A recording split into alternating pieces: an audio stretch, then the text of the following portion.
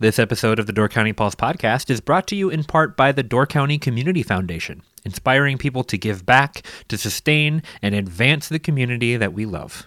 To learn more, visit givedoorcounty.org.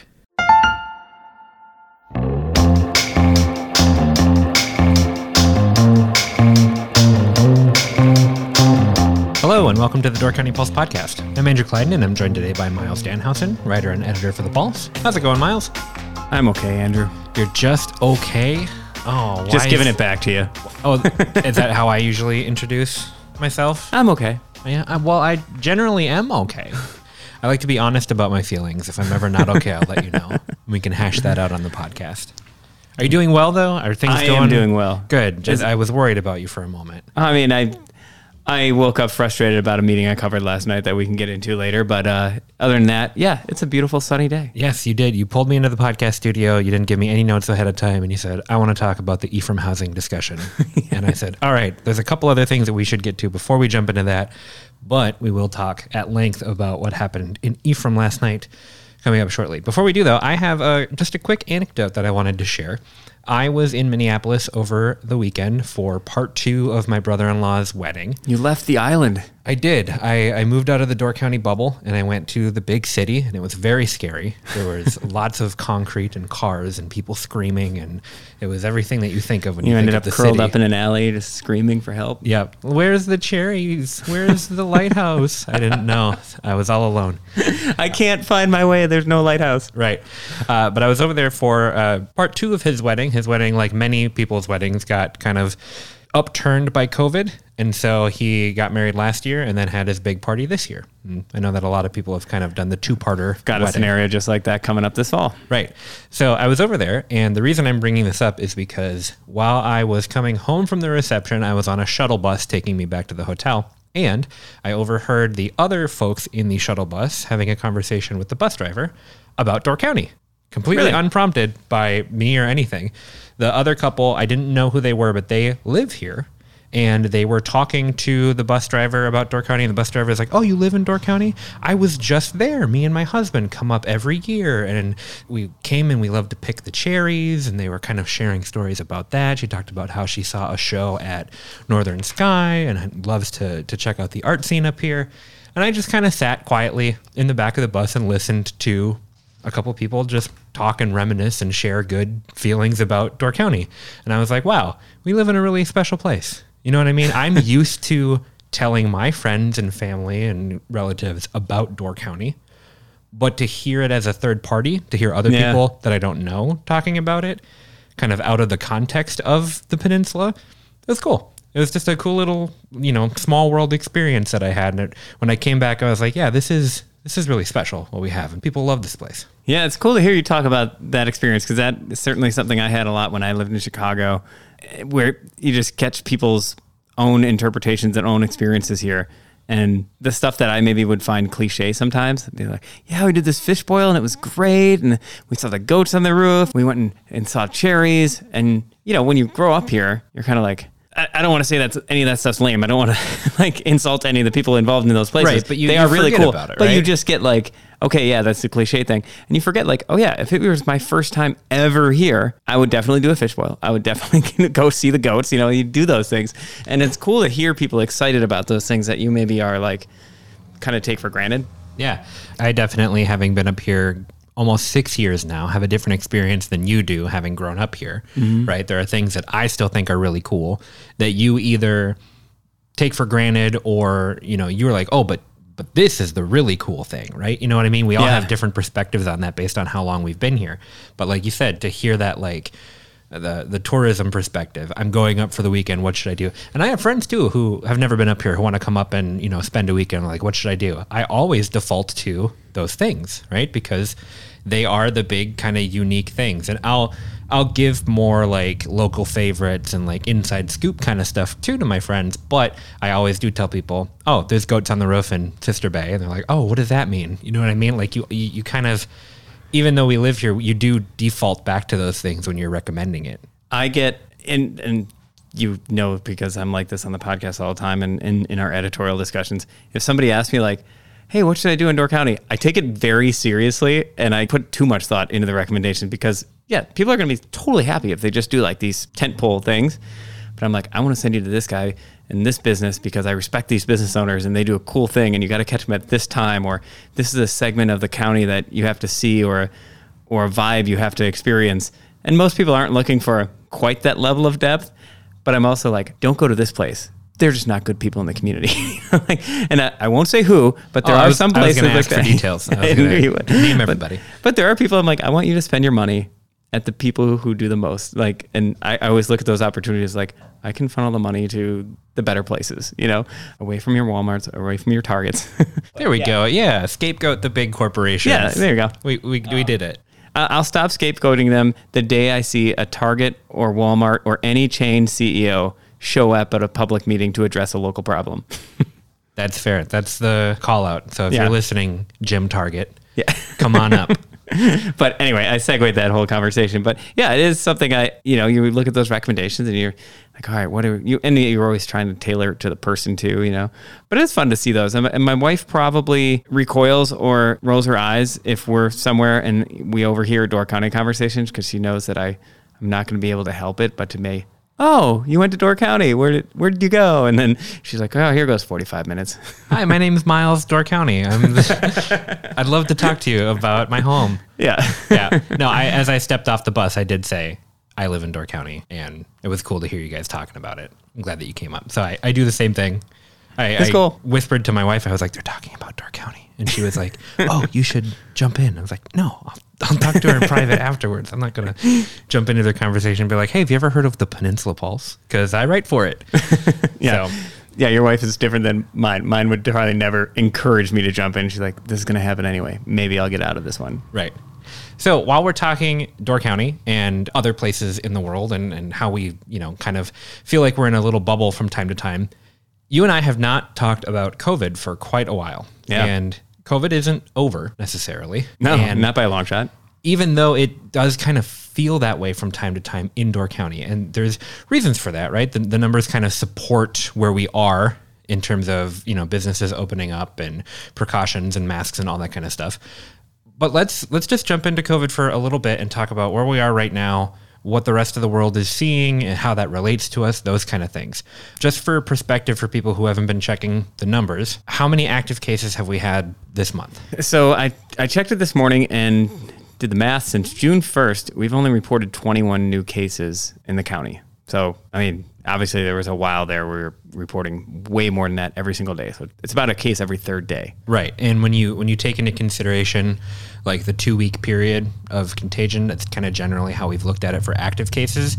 That equates to maybe 10 active cases at any given point? Yeah, probably even less, yeah. And so if you look at those numbers and you think that people who actively have COVID are probably quarantining, the odds of community spread at that point are quite small. I say community spread, not referring to the actual term in which it's like we don't know where it's coming from kind of thing, but like as a general spread. thing, spread. So that's how I've been feeling for the last couple of months. I know that active cases has been in like the double digits and below for a while. Yeah. And so it does it feels different. And you and I have talked about it in the office, how it feels like we're in a different spot. I read social media and I look at my friends in Chicago and Minneapolis and in other parts of the world.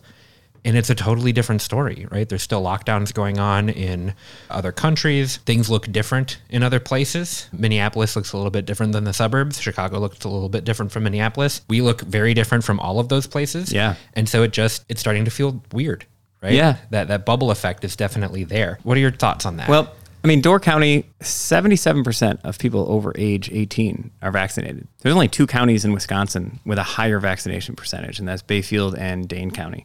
I looked at around the New York Times map of this morning. Door County is probably among the top handful of counties in the country for vaccination rates. Some of the highest are in the New England area, and some of the other highest are very small counties with very low populations in some of the western states. So we're in an extremely good shape on a local level. But it is really interesting that Kewaunee and Brown County are significantly lower. Brown County is at 63% of those over 18, and Kewaunee County is at 50%. So a full 20 percentage points below Door County for adults vaccinated. So it is kind of interesting to see how drastically that drops off just over that county line. You have not seen hospitalizations even as cases have started to tick up in Wisconsin, the 7-day average has gone from 60 back on July 6th to, I think it's about 419 when I checked this morning. So it has risen a lot. That's over 4 weeks though, basically. And that's still nothing compared to the height of this pandemic. So it's not to a point where, at least locally from the numbers we're seeing across the state, where you say, okay, we're right back into this and people should panic by any means. And also, the hospitalizations aren't going up with it. Northeast Wisconsin, the hospitalization rates are largely unchanged. Although there are parts of the country, in Arkansas and elsewhere, where they have extremely low vaccination rates statewide, where you're starting to see hospitals and ICUs fill up again.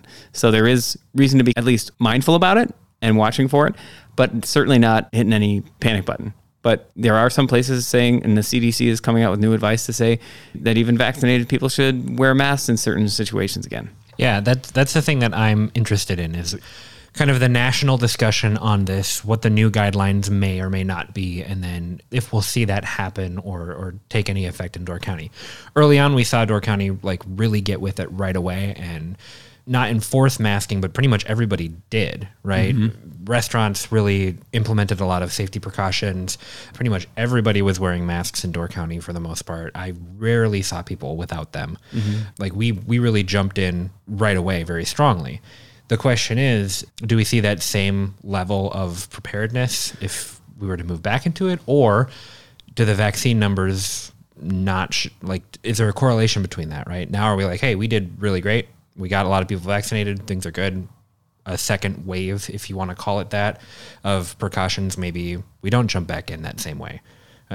What's your read on some that? Other countries have been able to do that ebb and flow a lot better than the United States.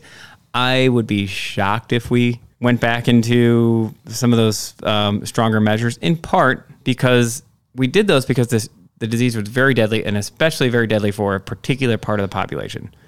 That part of the population is now highly vaccinated. And yes, there are cases of people, I think everyone knows of a few names in their friend group, who have gotten COVID even though they were vaccinated. Big news yesterday, Indianapolis head coach Frank Reich, vaccinated but got COVID, tested positive. But in almost every instance, those are not resulting in hospitalizations, not resulting in severe illness, and certainly not resulting in death. It's very mild cases. So it's a different ballgame. If we had never had the severe time period with COVID when we were totally unprepared for it and everyone was overwhelmed and a lot of people were dying, if that wasn't the case and you just evaluated the disease as it's affecting the populace now, it wouldn't be approached the same way. We wouldn't look at it as this like economy halting potential. So it's almost like looking at two different diseases at this point.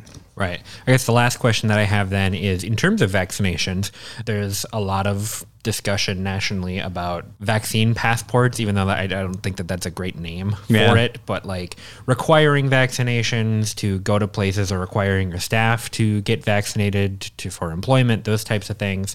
Is that a discussion up here? It has not been much of one, even though the American Medical Association issued a statement in support of vaccine mandates for healthcare workers. I checked in with the healthcare facilities around Door County. All of them said they are not mandating vaccines among staff. Door County Medical Center CEO Brian Stevens said they have about an 80% vaccination rate amongst their employees, and they have close to 700. And all of their physicians and certain groups of their staff are vaccinated. But he said that he has been told that by the Wisconsin Hospital Association that is among the highest vaccination rates among hospitals in the state.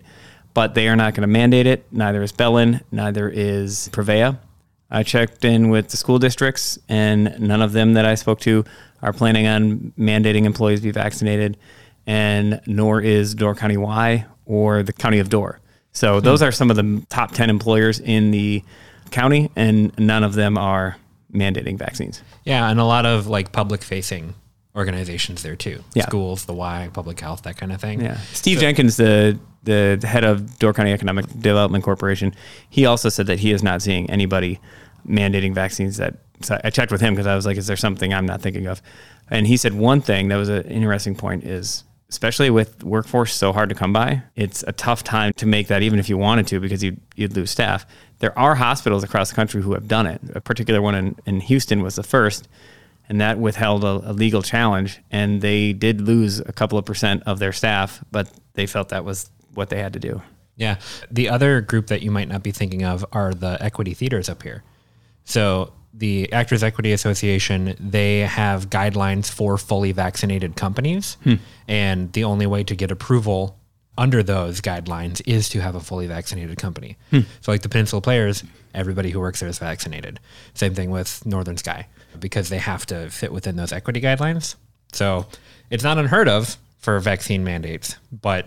Does that hold true for, say, like ticket-taking staff and parking staff, volunteer staff, I would assume yes, because it's a fully vaccinated company, which would mean everybody under the purview of the theater company would have to be vaccinated in order for the approvals to take place.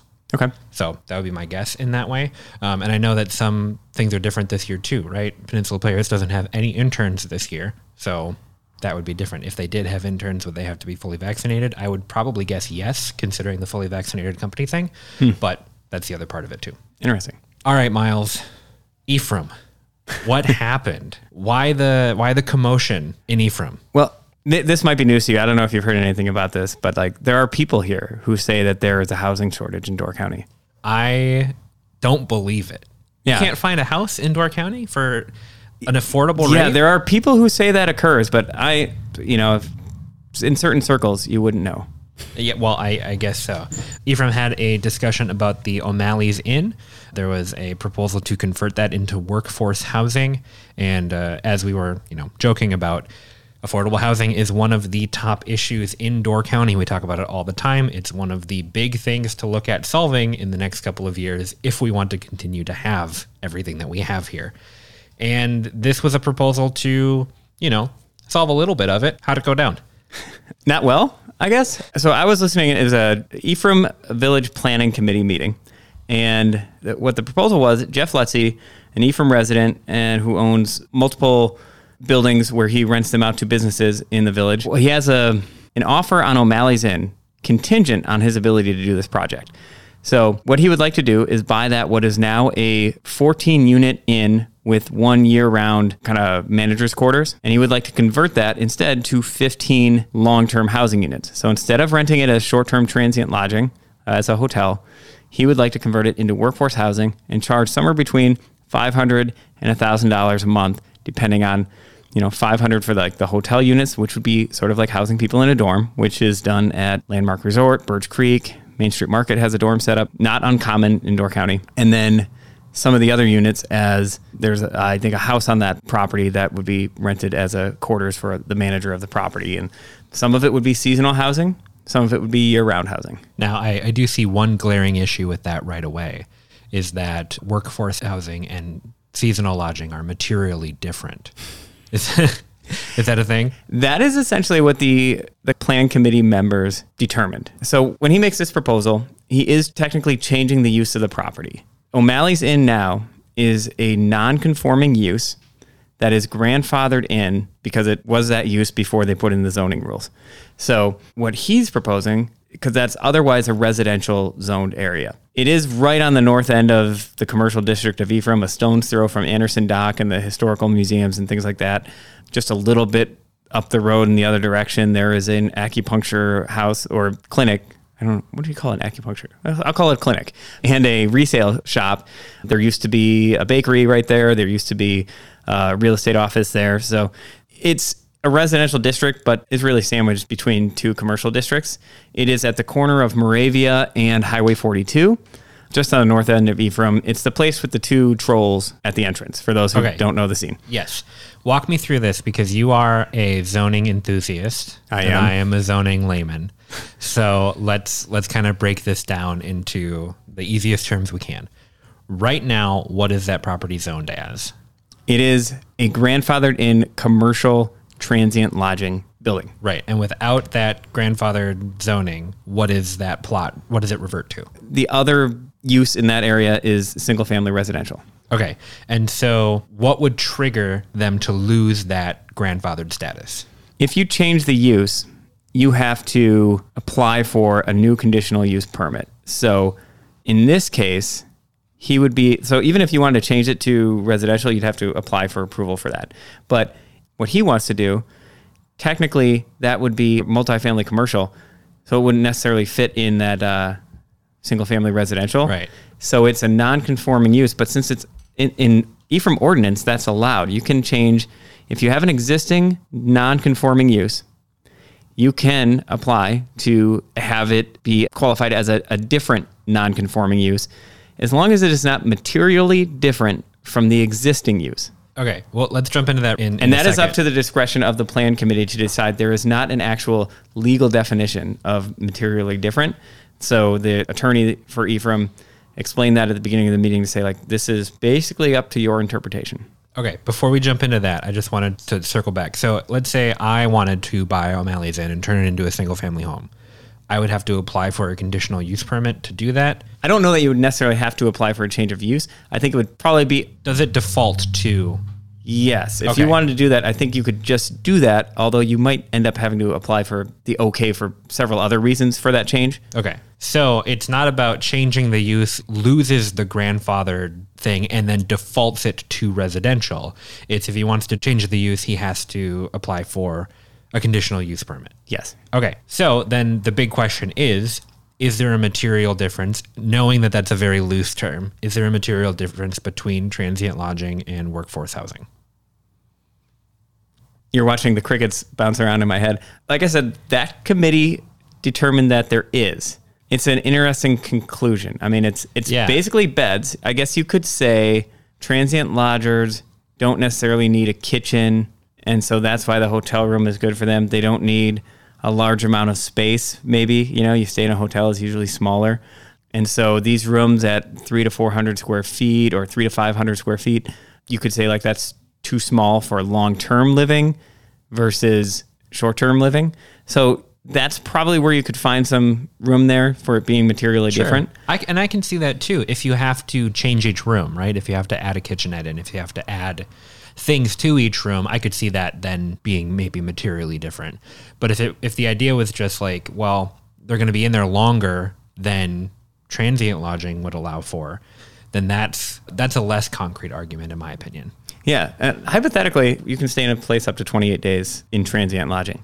I mean, you could turn it into workforce housing within the existing rules by saying, okay, everyone just rotates their room every 28 days. And that's a feature. That's a cool thing that you get to do. Yeah, you get a new experience. Yeah. In my mind, the reason I hesitate on this, because you don't want to give your opinion, but when you're covering the news story, I obviously have talked about housing ad nauseum on this podcast and in writing and in columns and things. So I will admit that I have a bent here when it comes to housing.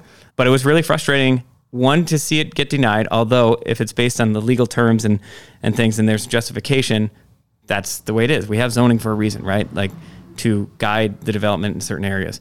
But to me, that it seems a stretch to say that it is like extremely different use. And a lot of the people arguing against it said, this is a way different use. This is going to change the character of the neighborhood. Thank you for bringing that up, because you seem very passionate about something so technical, but that's not why you came away from the meeting kind of upset, right?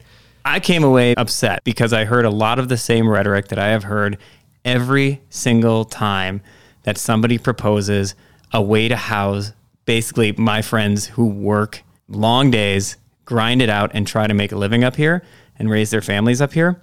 And the way that they are viewed and looked down on by some of these people who argue against these projects, and the same thing happened with Bob Lautenbach's project that he proposed in Fish Creek in 1999. It happened when Kathy Navis proposed Bedrot Flats out on County E in the middle of nowhere in the late 90s. It happened when the Redmond property was being spoken of in Fish Creek as potential workforce housing land. It happens with the WIDA projects in Sister Bay, the Door County Housing Trust projects.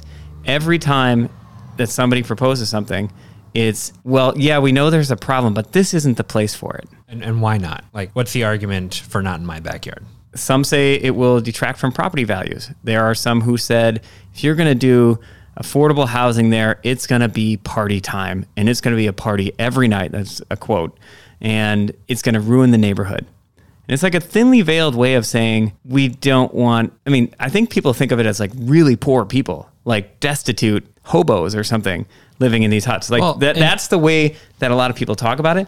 We're talking about units that people want to be able to pay $500 to $1,000 a month for. These are people with jobs, with families, maybe with seasonal workers. There are so many people, that teachers, That's the problem. Like, people don't understand, like, teachers, the fire department is desperate to find housing in Northern Door County for their firefighters who protect your multi-million-dollar homes when they burn or when they might burn, who are the paramedics who show up at your house when you're at risk of dying. Like, we don't have places to house them. We don't have places to house the employees that local governments are hiring and trying to attract here.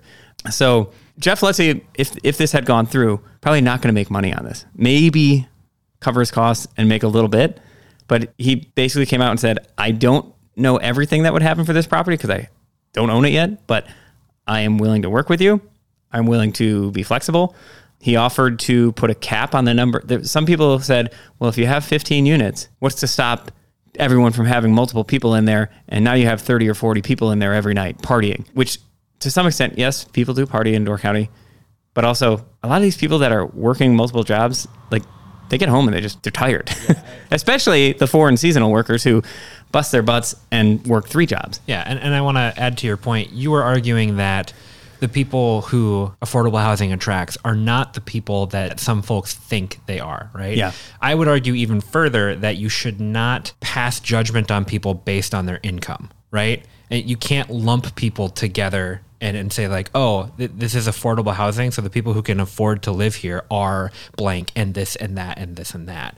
Negative stereotypes, right? Yeah. You shouldn't be affording those to people based on their income anyway, because that's classism, right? That's why we have that word. I would just call it being a jerk. Well, yeah, sure. I mean, I take it very personally too, because like my family and my 5 siblings, we grew up in a piece of junk house, and most of the houses on our road were very poor families in Egg Harbor and what a lot of people wouldn't consider livable houses. So did a lot of the artists that have made this county what it is. People will throw out like, well, it's going to be like Camp David. Okay, I have never covered a complaint about Camp David in 17 years of writing for The Pulse. I have never covered a complaint about the dorms at Birch Creek. And just so we're clear, no place will ever be like Camp David. No, yeah, that is a singular environment. Yeah. And when they say that, it's like, Kathy Hoke, the director of the Peninsula School of Art, lived in Camp David. I know a lot of people who have gone on to very prominent positions in this county who got their foot in the door here by living at Camp David because it's the only affordable seasonal option. I have so many friends who lived in squalor in dumpy apartments and were those poor people who are now directors of county departments or own very successful businesses or are the leaders of this county. Jeff Letsey is trying to do this. He's also a member of the Destination Door County Board of Directors. He's on the Ridges Board. He volunteers for tons of different things. And yet one of the Plan Commission members questioned whether his heart was really going to be in it. I was like, first of all, you don't know your own business owners if you're asking that of Jeff. You're a small town. You should be able to know who Jeff is. And it's just insulting to evaluate somebody's business plan that way. And there were concerns that it's going to fall into disrepair and you're just going to be a slumlord. And I just wonder if they'd ask the same questions of somebody building a house with a lot of money, or a lot of the objectors live across the street and in a 12-unit condo development, and they're complaining about density and parking. This project would have 15 units and 18 parking spaces.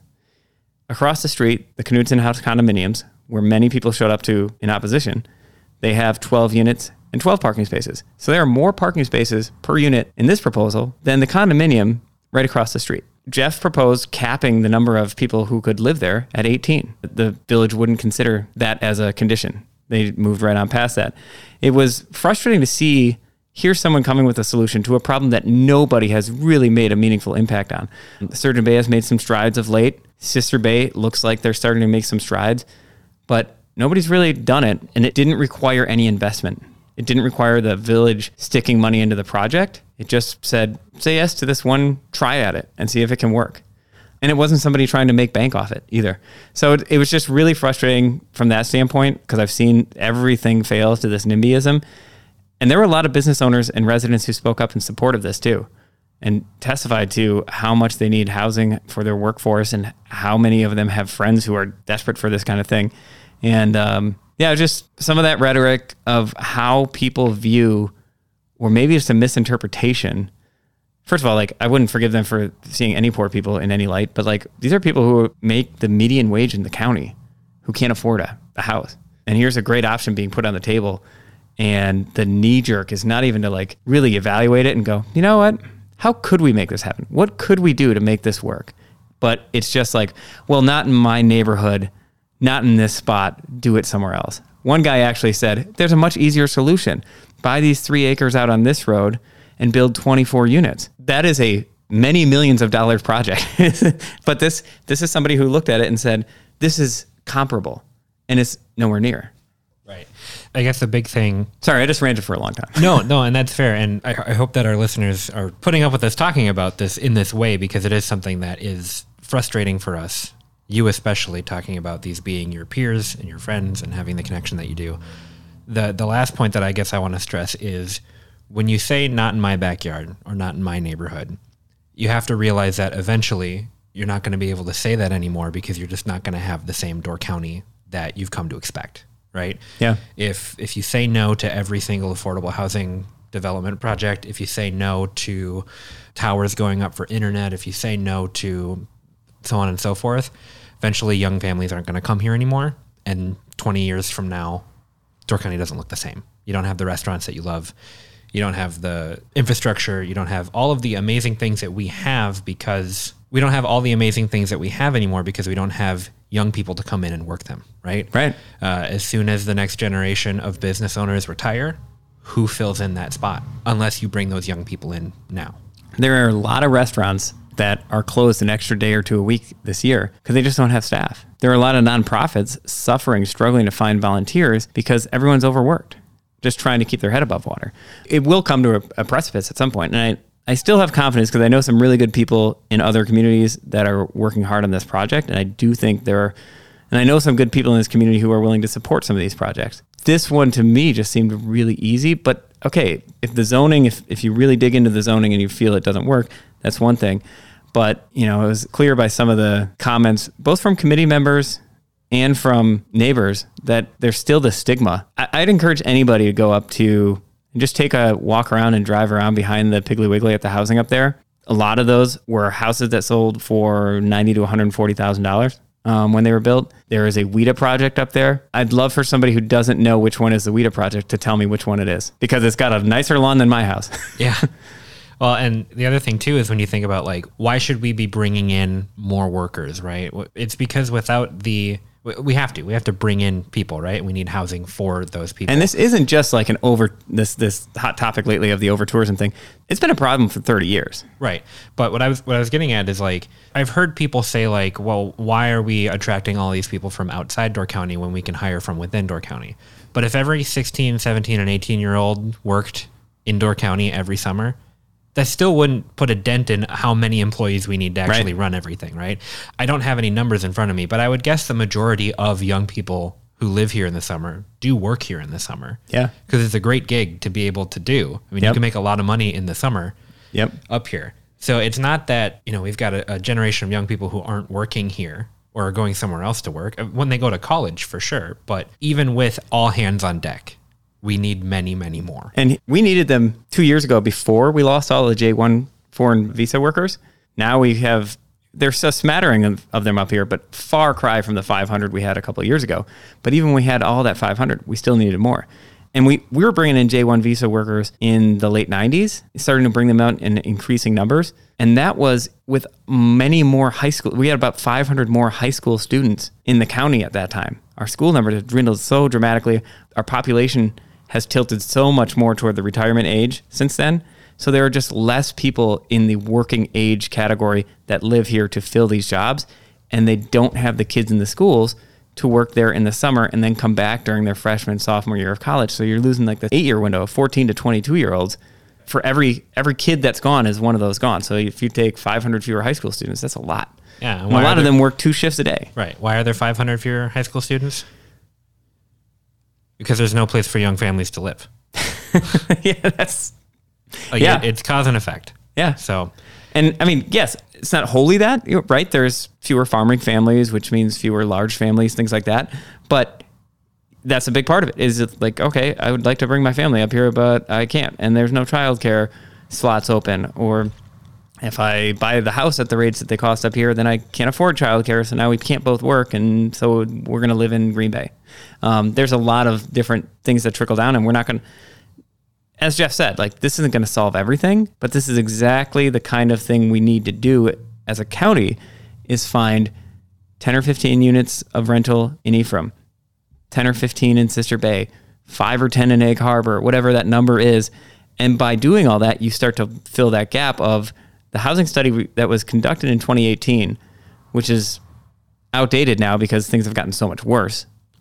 But that housing study said that we needed 70 new short-term rental units in northern Door County, and it's only grown since then, just for workforce, not counting the retirees who can't find housing. And this would have been a nice chunk of that. It wouldn't address the people who need who want to buy homes, but it would address, I think, what's the most critical one is just having an option to rent one. And there was also arguments that it would be a safety hazard because Jeff was saying one other thing I'm trying to do to mitigate any parking issues is to encourage people and work with local businesses to secure these units for Ephraim businesses so that they would have workers who could bike or walk to work and not have to take a car. And then that sparked some people to say, the last thing we need is more bikes on Highway 42. That's going to be unsafe. Oh no, the trifecta of things that Miles gets angry about. I've spent a lot of time this summer educating people about the rules of biking in terms of from the driver's perspective, because I've had people say bikes shouldn't be on Highway 42. That is 100% legal. Bikes are 100% legal riding in the middle of the lane. That's what they are. Actually, if you look up the state statute, that's what they are encouraged to do for safety purposes if they can go the speed of traffic or if there are visibility hazards or hazards on the side of the road. But I won't go deep into the bike law there, but it is very interesting to me anytime somebody says bikes, which are 10 to 25 pounds, pose a safety hazard. So instead, we'd like you not to encourage biking, but to encourage them to take 2,500-pound vehicles down the roadway. Yeah, and exacerbate the parking issue. That's the safer solution. The 2,500-pound behemoth over walking or biking to work. Right. Well, Miles, that's a lot. Yeah. That's a lot to cover. Like I said, I woke up frustrated this morning. One, the orchard next to me, they were shaking the cherries. It was loud at 5:30 in the morning. But I bought next to an orchard. I got to accept that. And I'm happy about that orchard most of the time. But I also woke up just thinking about this and just thinking how frustrating it was to hear people just denigrate the people who do the dirty work up here. Yeah. You went to the nearest abandoned warehouse and you did a little Footloose dance in there, right? Yeah. To blow off some steam. Thank you to our listeners for bearing with us in that discussion. I know it was passionate, but sometimes we just have to dig into that part of it. Like we try very, very, very hard to stay balanced and unbiased, but sometimes the bias has to come in, especially when you see it happen over and over and over and over again. And that's part of adding context to these conversations through the podcast. So I hope that you stuck with us through this episode, and you'll check back in on us next week when we've got even more housing and internet and childcare discussions to have forever and ever until they get fixed. And one caveat to consider as you listen, is it bias if you're right? And with that, Miles, thank you for chatting with me, and I look forward to chatting with you again soon. Thanks, Andrew. Thank you so much for listening to the Door County Pulse podcast. If you want to support us at the Pulse, check out doorcountypulse.com/shop, where you can get a weekly Pulse subscription, purchase some incredible Door County artwork from Pulse artist Ryan Miller, and much more. We hope you've enjoyed the Door County Pulse podcast, and we will see you next time.